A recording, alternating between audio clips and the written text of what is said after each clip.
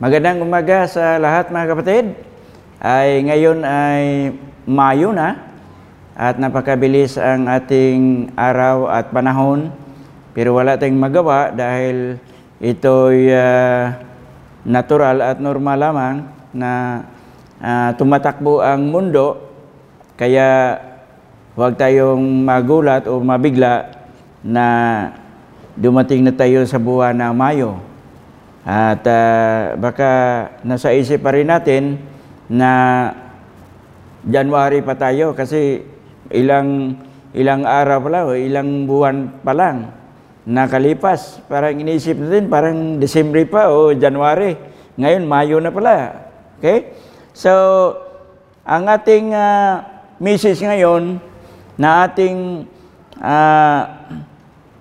pagbulay-bulayan o pakinggan ay tungkol sa mga problema sa ating panahon na ating naranasan at ang mga problemang ito napakabigat dahil sa mga nakalipas na mga 2 buwan at nag-umpisa itong COVID-19 na medyo nabigyan ng pansin sa ating gobyerno at nung Marso, second week, nagkaroon ng umpisa ng lockdown hanggang sa ngayon, kaya umabot na ng 1 buwan mahigit, no? Almost 2 months na.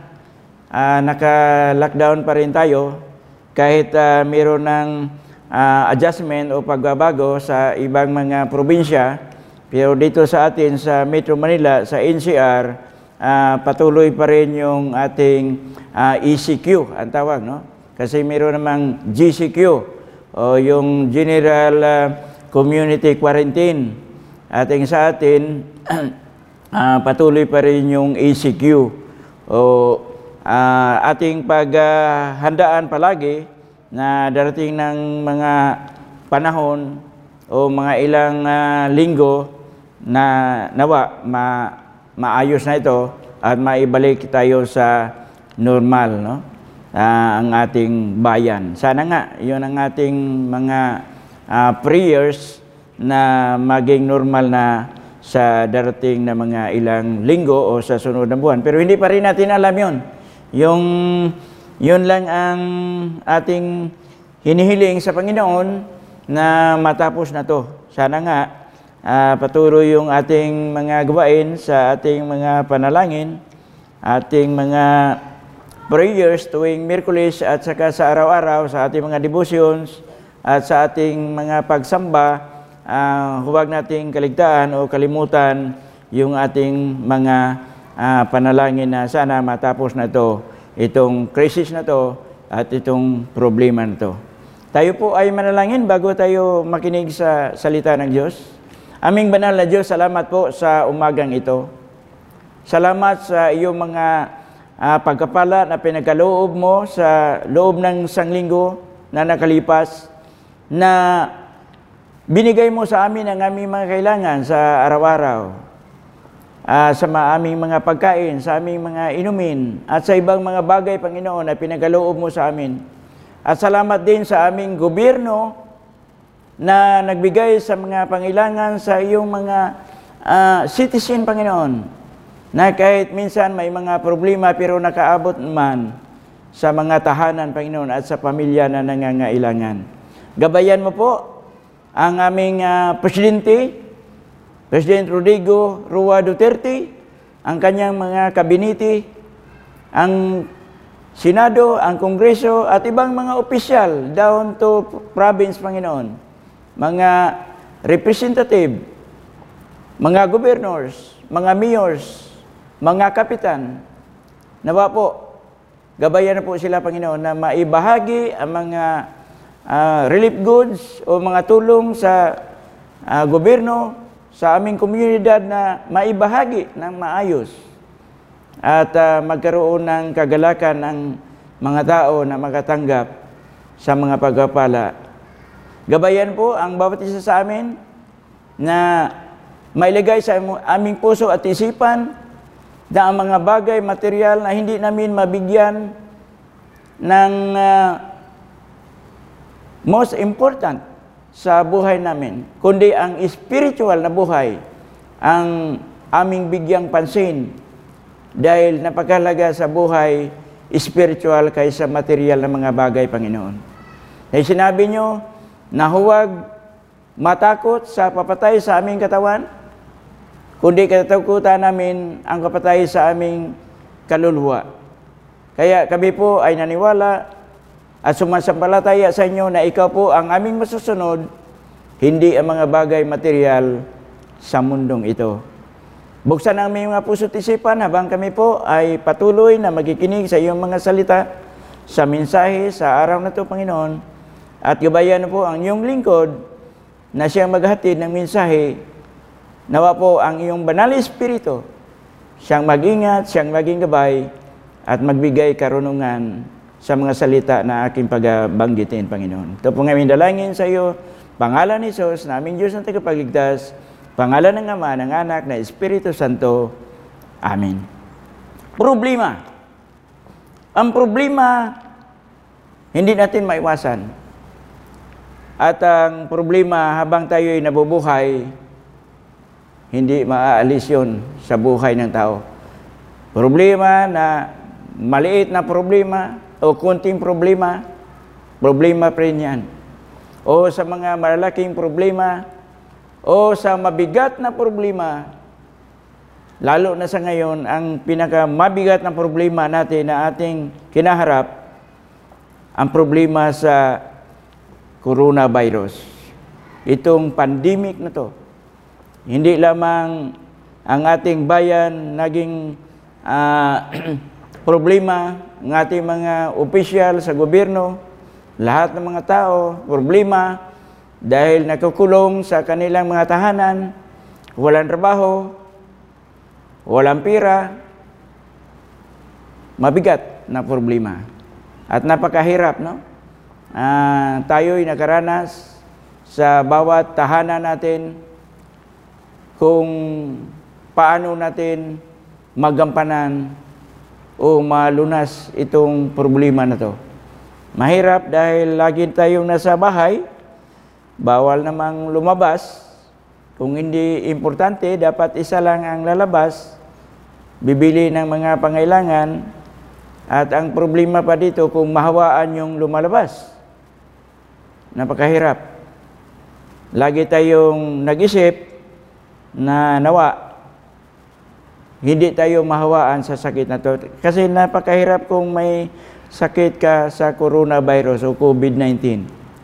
Marami mga testimonies na ating narinig sa YouTube, nakita natin sa mga broadcast, sa television, mayroong mga testimony na napakahirap kung mayroon kang sakit na ganyan, kung mahawaan ka sa sakit na yan. So, mabuti lang kung makasurvive. Medyo malakas yung katawan natin, makasurvive tayo, pero hindi pa tayo kampante kahit malakas ang katawan, wala mga symptoms sa coronavirus, pero bigla lang na matamaan ka sa sakit na yan. Kaya ingat talaga bilang mga anak ng Diyos. Pero ito, mayroong mga pangako ang ating Diyos na magkaroon siya ng proteksyon sa bawat sumasampalataya. Mayroong pangakong proteksyon ang ating Diyos sa bawat isa sa atin. Kung tayo po ay tapat sa paglilingkod sa ating Diyos na ating Panginoon. Sa Roma, meron tayong mga Bible sa Roma 15, versikulo 13, "May the God of hope fill you with all joy and peace as you trust in Him, so that you may overflow with hope by the power of the Holy Spirit." So, ito'y nagbigay sa atin ng paalala sa sulat ni Apostol Pablo sa mga taga-Roma na ang ating pag-asa doon sa ating Diyos. Kasi ang Diyos nagbigay sa atin ng kapayapaan, nagbigay sa atin ng kagalakan, at kailangan lamang natin na tayo ay maging manalig sa Kanya. Ang ating trust, no? Pananalig natin sa Panginoon dahil ang Diyos ay nandyan, nakatingin sa atin at sinusundan tayo sa ating mga galaw sa habang nandito tayo sa mundong ito. Kung tayo po ay tapat sa Panginoon, sa paglilingkod sa Kanya, meron tayong maasahan na mga proteksyon galing sa Diyos. Sa Isaiah 40, verse 31, 40-31, "But those who hope in the Lord will renew their strength. They will soar on wings like eagles. They will run and not grow weary. They will walk and not faint." So kung tayo po ay umaasa palagi sa Panginoon, ang ating pag-iisip na sa Panginoon, ang ating paglilingkod na sa Panginoon, bigyan tayo ng Panginoon ng lakas. Ang ating kalakasan katulad daw ng isang agila, like an eagle. Kung tayo itatakbo, hindi tayo manghihina, malakas. At ang ating katawan, laging malakas sa araw-araw, mga kapatid. Ang Panginoon nagbigay sa atin ng mga salita upang tayo po ay umaasa palagi sa Kanya. Our hope is in the Lord. Wala tayong mapuntahan eh. Kung doon tayo aasa sa mga tao, minsan natutupad naman. Pero sa Panginoon, hindi tayo mabibigo. Dahil ang Diyos magbigay sa atin ng proteksyon sa bawat isa sa atin. Ano bang mga proteksyon na sinasabi sa Biblia sa ating buhay? Na sinasabi kanina na bigyan tayo ng kasiyahan, kaligayahan, lakas. Hindi tayo manghina. Very active tayo, parang agila. Ano pa ba yung ibang mga pangako ng ating Panginoon na ating proteksyon?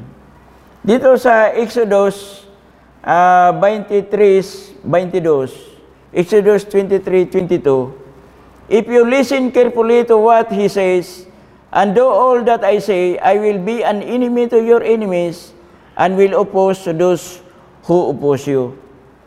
Ang Diyos na tumitingin sa atin, sa ating araw-araw na paglilingkod, siyempre, kaharap natin palagi ang kalaban natin. Meron tayong mga kalaban na ating kaaway. Ang evil spirits, ang demonyo, kalaban ng Panginoon, siya rin ang ating kalaban. Ipaglaban tayo ng Diyos.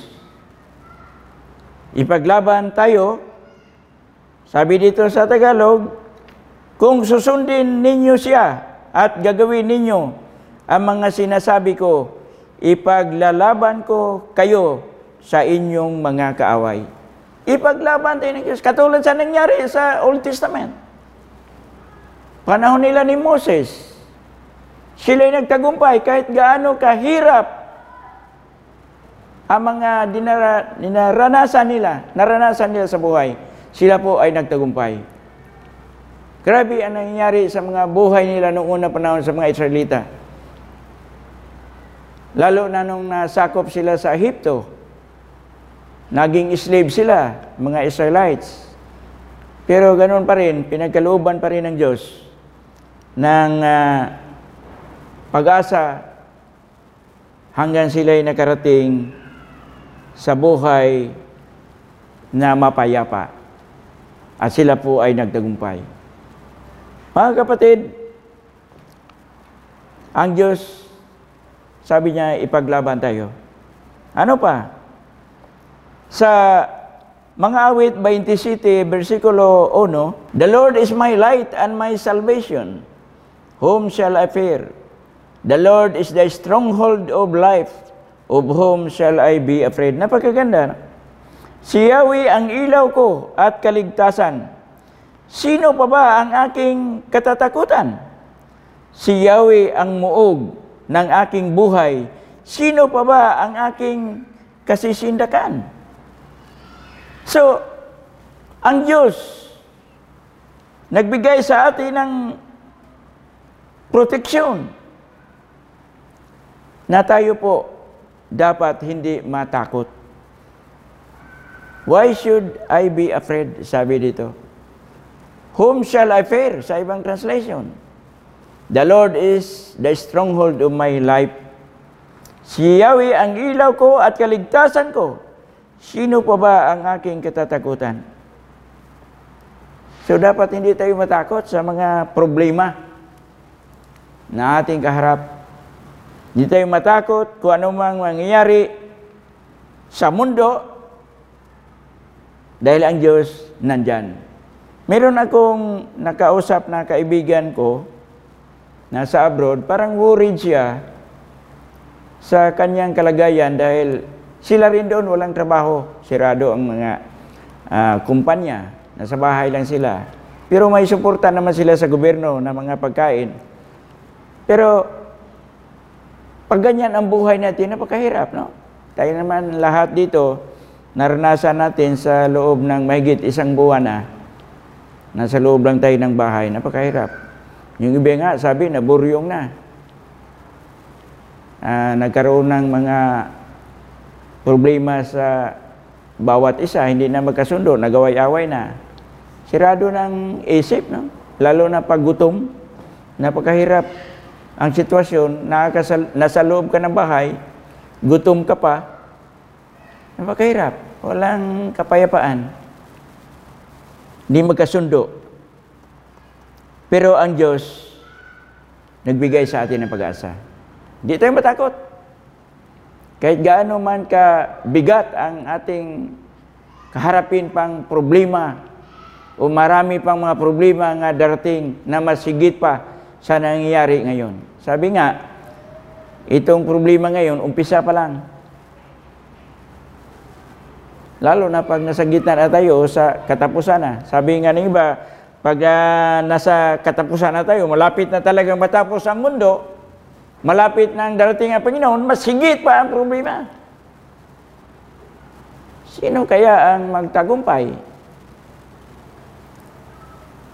Sabi ng Panginoon, sino ang manatili hanggang wakas ay maliligtas. Kailangan tayong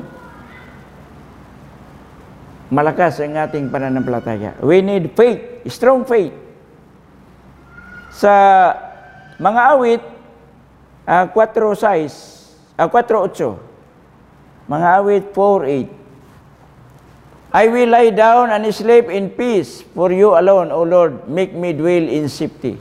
Ibiro mo, ang Diyos ay nagbigay natin ng kapayapaan. Hindi tayo matakot. Sa problema ngayon, dapat relax tayo. Sabi nga ng iba, relax lang. Kasi pag relax ka lang, ay wala nang huwag ka nang mag-isipan ng iba. Iasa natin sa Diyos. We will trust God. Kasi ang Diyos, alam niya kung anong pangailangan natin eh.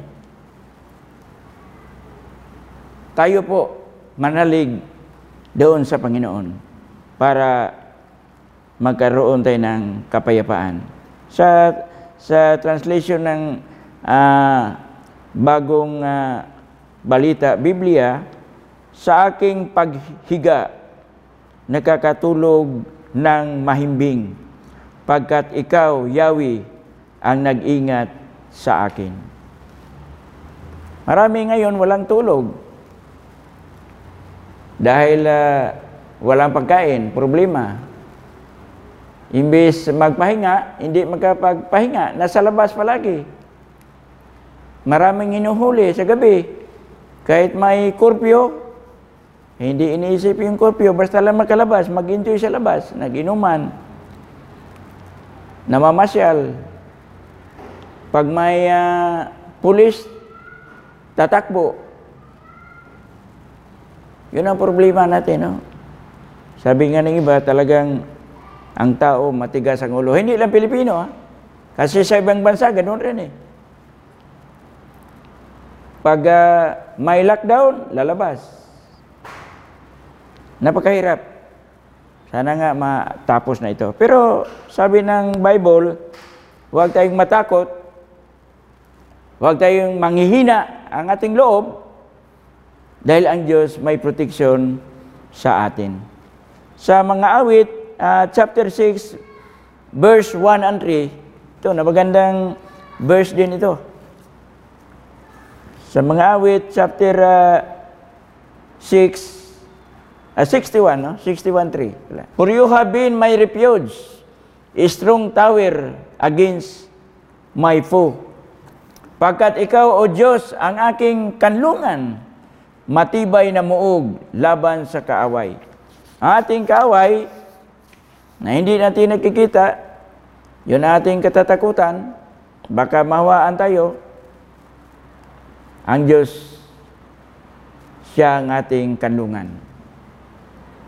Hindi tayo matitinag, hindi tayo matatakot, dahil ang Diyos ay matibay. Matibay siya. Siya nagbigay sa atin ng protection upang hindi tayo madaig sa kalaban natin. Kalaban natin, sakit. No? Dami na ngayon nagkasakit. Tumataas yung mga positive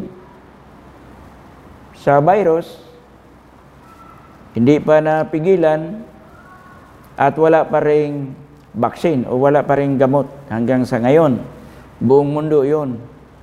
Kaya marami natatakot kung ano ba ang mangyayari pa sa darating na mga araw. Sana nga, mabigyan na ng lunas, mabigyan ng gamot itong virus na to. Ito pa, sinabi sa Bible sa mga awit, chapter 91, verse 8 and 10. Napagagandang verse. No? Ito ay very common na verse na naririnig, nababasa natin sa YouTube, sa mga broadcast. Pero ito, ulitin natin. If you make the Most High your dwelling, even the Lord, who is my refuge, then no harm will befall you, no disaster will come near your tent. Ito na, maganda, no? Sapagkat si Yahweh ang iyong ginawang tagapagsanggalang at ang pinili mong mag-iingat sa iyo'y kataas-taasan, di mo aabuting ikay mapahamak, ni maranasan kahit anong uri ng paghihirap sa iyong tahanan. Napaganda. Totoo naman ito sa mga Kristiyano, kahit walang pagkain, hindi naman siya nahirapan kasi laging nanalangin. Iyon ay sa totoong buhay ng mga Kristiyano. Kasi mga Kristiyano, tayo mga Kristiyano, hindi naman tayo nag-isip sa ating physical na katawan, di ba? Okay man lang sa atin, magkain ng kaunti. Makatulog. Makabili ng damit na hindi masyadong mahal, okay lang sa atin yun. Kahit hindi maganda ang ating tahanan, okay lang yun. Kasi iiwanan naman natin yun eh.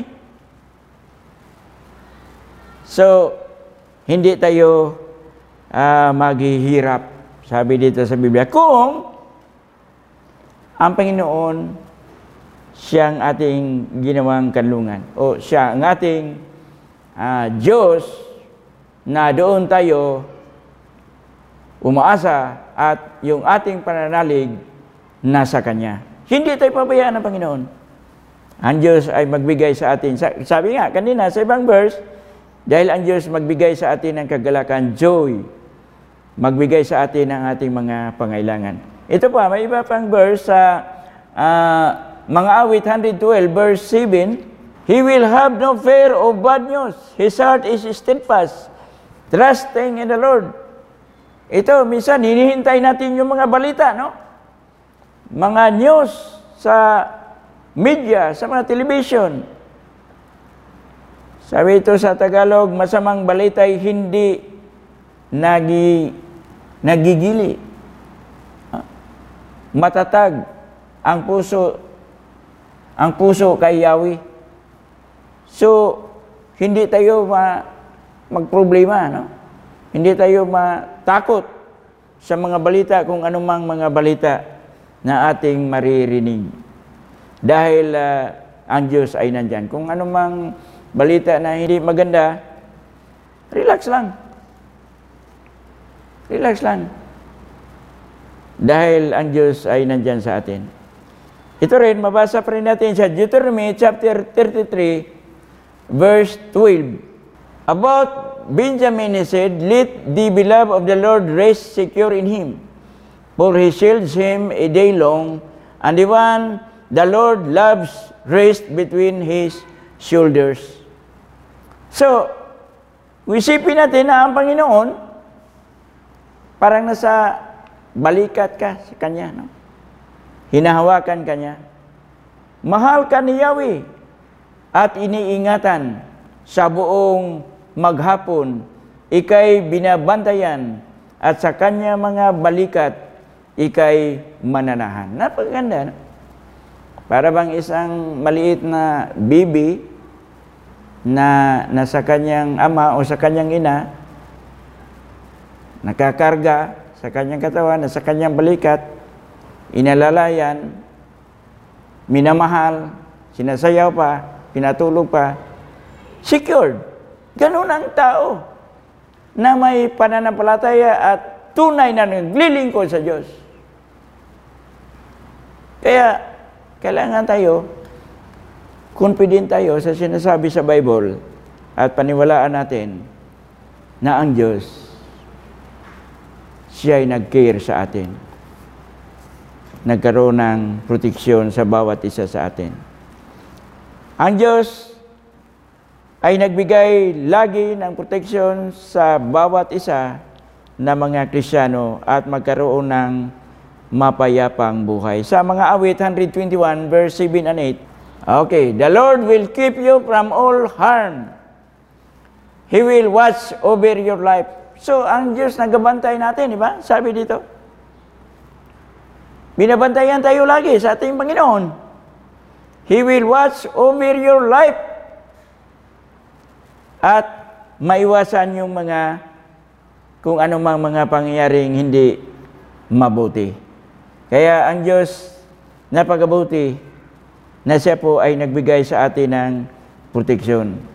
Sa translation ng Tagalog, si Yahweh ang siyang sa iyo'y mag-iingat sa mga panganib. Ika'y ililigtas. Si Yahweh ang siyang sa iyo'y mag-iingat saan man naroon. Ika'y iingatan, di ka maano kahit kailan. So, hindi tayo magproblema kung anong mangyari sa darating na mga araw, mga linggo, mga buwan, mga taon. Dahil ang Diyos ay nandyan. Nakatingin sa atin. Nag-protect sa atin. Hindi tayo mabahala. Ang dami mga verse, no, na hindi tayo mabahala sa mga bagay na rito sa mundo. Dahil nandyan talaga ang problema. Hindi maubos-ubos yung problema. May sabi nga, narinig ko, na hayaan mo yung problema. Kasi ang problema, nandyan palagi. Kailangan, relax ka lang kung may problema. Hayaan mo ang problema, mag-solve sa problema. Tayo kasi gagawa ng paraan para ma-solve yung problema. Ay tuloy.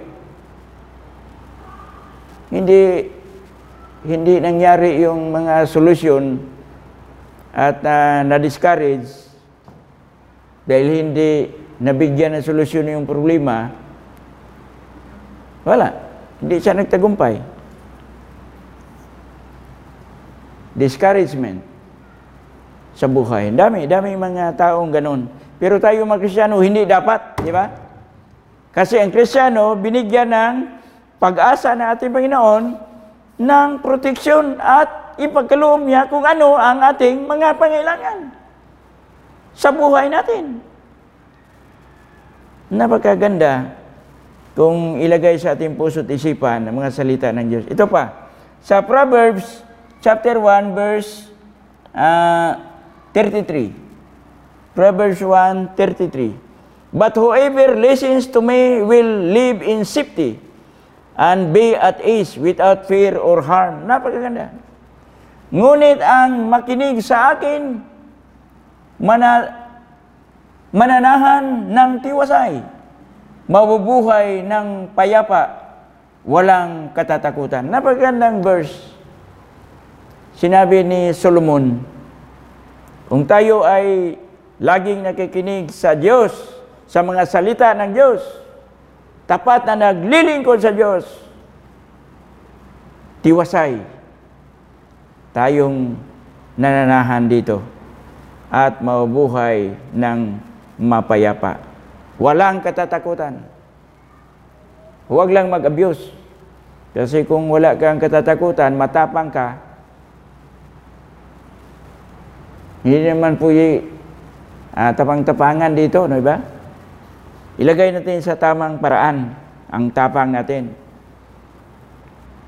Yung tapang sa pagsunod sa kalooban ng Diyos. Matapang tayo na hindi tayo gagawa ng masama, kundi sa mabuti. Yun dapat ang ilagay sa ating puso't isipan. Matapang tayo sa paggawa ng mabuti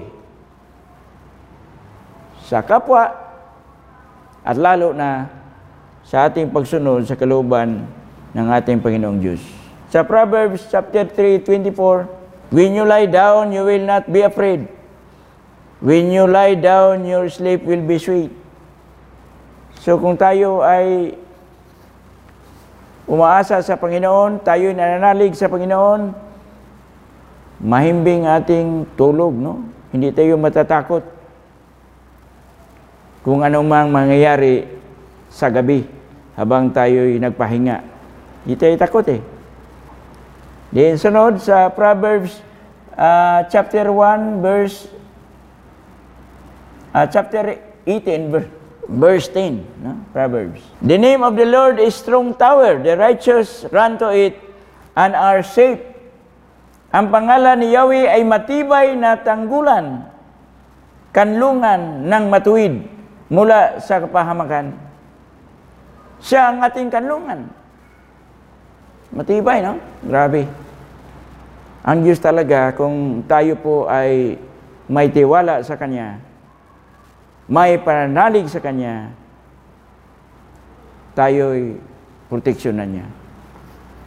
Hindi tayo dapat matakot. Kasi magkaroon tayo ng matibay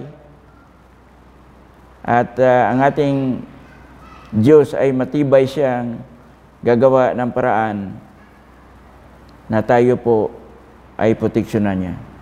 Ito pa, sa Isaiah chapter 43, 1 and 2. But now this is what the Lord says, He who created you, O Jacob, He who formed you, O Israel, fear not, for I have redeemed you, I have summoned you by name, you are mine. Verse 2. When you pass through the waters, I will be with you. And when you pass through the rivers, they will not sweep over you. When you walk through the fire, you will not be burned. The flames will not set you ablaze. Grabe, no? Israel, ito ang sinasabi ni Yahweh na lumikha sa iyo. Huwag kang matakot sapagkat ililigtas kita. Tinawag kita sa iyong pangalan. Ikaw ay akin. Kapag dumaan ka sa malalim na tubig, sasamahan kita. Tumawid ka man sa mga ilog, hindi ka malulunod. Dumaan ka man sa apoy, hindi ka matutupok. Grabe, eh? So, ang proteksyon ng Panginoon nandyan sa atin. Minsan, nag-isip ako, kung ang mga Kristiyano, nasa puso ba talaga, at sa isip nila, yung tunay na pananampalataya sa Diyos. Minsan kasi yung iba, mahina yung kanilang pananampalataya. Walang pananalig, nangihina. Dahil hindi nila naintindihan o hindi nila nabasa itong mga talatang ito na magpalakas sa ating pananalig sa Diyos. Minsan yung iba natitisod, yun, problema din natin yan. No? Hindi lamang problema sa ating gobyerno na mga tao hindi sumusunod sa batas, matigas ang ulo. Sa iglesia, meron din ganun na hindi sumusunod sa kalooban ng Diyos. Problema, natitisod pa. Kaya, tama lang na laging mapalalahanan tayo sa mga salita ng Diyos. Kahit sa ganitong sitwasyon, na kahit sa mga tahanan tayo, nakikinig pa rin tayo at nagbulay-bulay sa mga salita ng Diyos. Meron pa dito ang kaunti, bago natin tapusin, sa Pangalawang Tesalonica, chapter 8, verse 3. No? But the Lord is faithful, and He will strengthen and protect you from the evil one. Ngunit, tapat ang Panginoon. Siya ang magpatatag at mag-ingat sa inyo laban sa masama. So, ang Diyos, sabi ni Apostol Pablo, tapat siya na mag-ingat sa atin. Ang Diyos man ay hindi sinungaling. Totoo naman ang kanyang sinasabi. Kaya maniwala tayo. Manalig tayo sa mga sinasabi. Kahit sa Old Testament times, hanggang sa New Testament times, hanggang sa ngayon, sa kasalukuyan. Sa ating paglilingkod, kahit hindi na natin nakita ang ating Diyos sa Old Testament o sa New Testament, nakita nila si Jesucristo na anak ng Diyos. Ngayon, wala na, pananampalataya na lamang, hindi natin nakita. Mga stories na lang ating nabasa na ganun nangyari. Kaya sabi ni Kristo kay Tomas, mas blessed yung mga taong nanampalataya sa Kanya na hindi nila nakita. Mas higit pa kay ni Tomas. Wala naman tayong nakita ang Diyos. Minsan nga, may nagtanong, hanggang ngayon ba? Wala pa rin kasagutan sa problema natin sa ating bansa o sa buong mundo tungkol sa coronavirus? Saan na ba ang ating Diyos? Sa araw-araw, oras-oras, lagi tayong nanalangin, hingi sa ating Panginoon na sagutin ang ating mga kahilingan. Hanggang ngayon, hindi pa rin nasagot. Minsan, yung mga tanong natin, no? Narinig ko. Pero ang sagot ko sa mga ganyan na nagsalita, may kasagutan ang Diyos. May proseso ang Diyos kung kailan mangyari o kung kailan sasagutin ng Diyos ang ating mga kahilingan. Darating yun. Kasi sa lahat ng mga bagay may panahon. May panahon. Pagkaloob ng Diyos ang ating mga kahilingan. Sa Matthew chapter 28 verse 20, and teaching them to obey everything I have commanded you, and surely I am with you always to the very end of the ages. Huwag tayong mabahala dahil ang Diyos kasama natin hanggang katapusan ng mundo. Hindi pa tapos ang mundo. So, nandyan pa ang Diyos. Kasama natin. Kahit hindi pa nasagot ang ating mga kahilingan sa ngayon, kasama pa natin ang Diyos.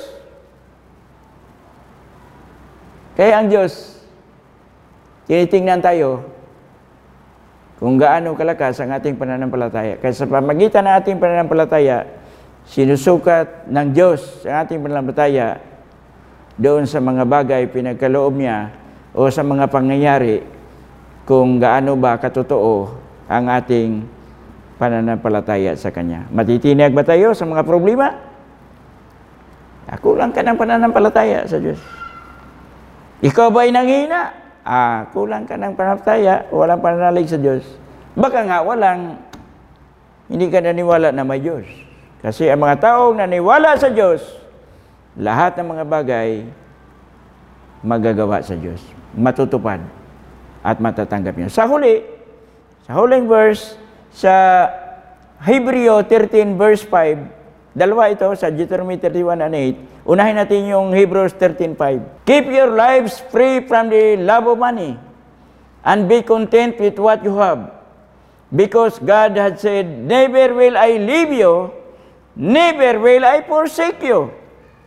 Hindi tayo iiwanan ng Diyos. Sapagat sinabi ng Diyos, hindi kita iiwan, ni pabayaan man. Kailangan lang tayo kontento sa buhay. Pag hindi ka kontento, mawala ka. Hindi ka na katutuwaan ng Panginoon sa inyong ginagawa dahil nanghina ka. Sabi sa Revelation, pag ang inyong pananampalataya ay hindi mainit, hindi malamig, so nasa gitna ka, isusuka ng Panginoon. Kung kailangan dito na mainit dahil itong pag-asa natin, sinabi ng ating Diyos na never will I leave you, never will I forsake you. Hindi tayo iiwan ng Diyos. Nandyan siya. Sa huling book sa Deuteronomy 31 verse 8, sabi ito, the Lord Himself goes before you and will be with you. He will never leave you nor forsake you. Do not be afraid. Do not be discouraged. Paganda, no? Ang salita ng Diyos, napakaganda. Do not be afraid. Huwag matakot. Don't be discouraged. Huwag manghihina. Dahil ang Diyos kasama natin. At ang Diyos magbigay sa atin sa ating mga kailangan. Hintayin lang natin. Nawa po, ang Panginoon magpapala sa atin, gabayan tayo lagi sa ating pagsunod sa kalooban natin. Tayo po ay manalangin. Salamat po, Panginoon. Salamat sa iyong mga salita na maraming mga pangako ninyo, Panginoon, ng proteksyon sa bawat tao o bawat Kristiyano. Lalo na sa mga lingkod ninyo, Panginoon, at mga sumasampalataya sa inyo na sumusunod sa iyong kalooban, na ang kanilang puso't isipan, buong buhay nila, binigay nila sa inyo, Panginoon. Gabayan mo po ang bawat isa na sumusunod sa inyo, Panginoon. Gabayan mo po ang aming paglilingkod sa inyo. Gabayan po ang lahat ng mga tao sa komunidad namin, sa aming bansa, Panginoon. Nawa po, mabuksan ang kanilang puso't isipan na ikaw po ang Diyos na nagbibigay protection sa bawat isa sa Panginoon. Buksan ang aming mga puso't isipan. Maunawaan namin ang inyong mga salita, Panginoon. Alam namin na sa lahat ng mga bagay, patuloy mong ipanagkaloob, Panginoon. Nawa po, mailagay sa aming puso at isipan, Panginoon, ang inyong mga salita. Patawarin mo po kami sa aming mga kasalanan na aming nagagawa. Ito po aming dalangin sa inyo sa pangalan ni Jesus, na aming Diyos na tagapagligtas, pangalan ng Ama, ng Anak, ng Espiritu Santo.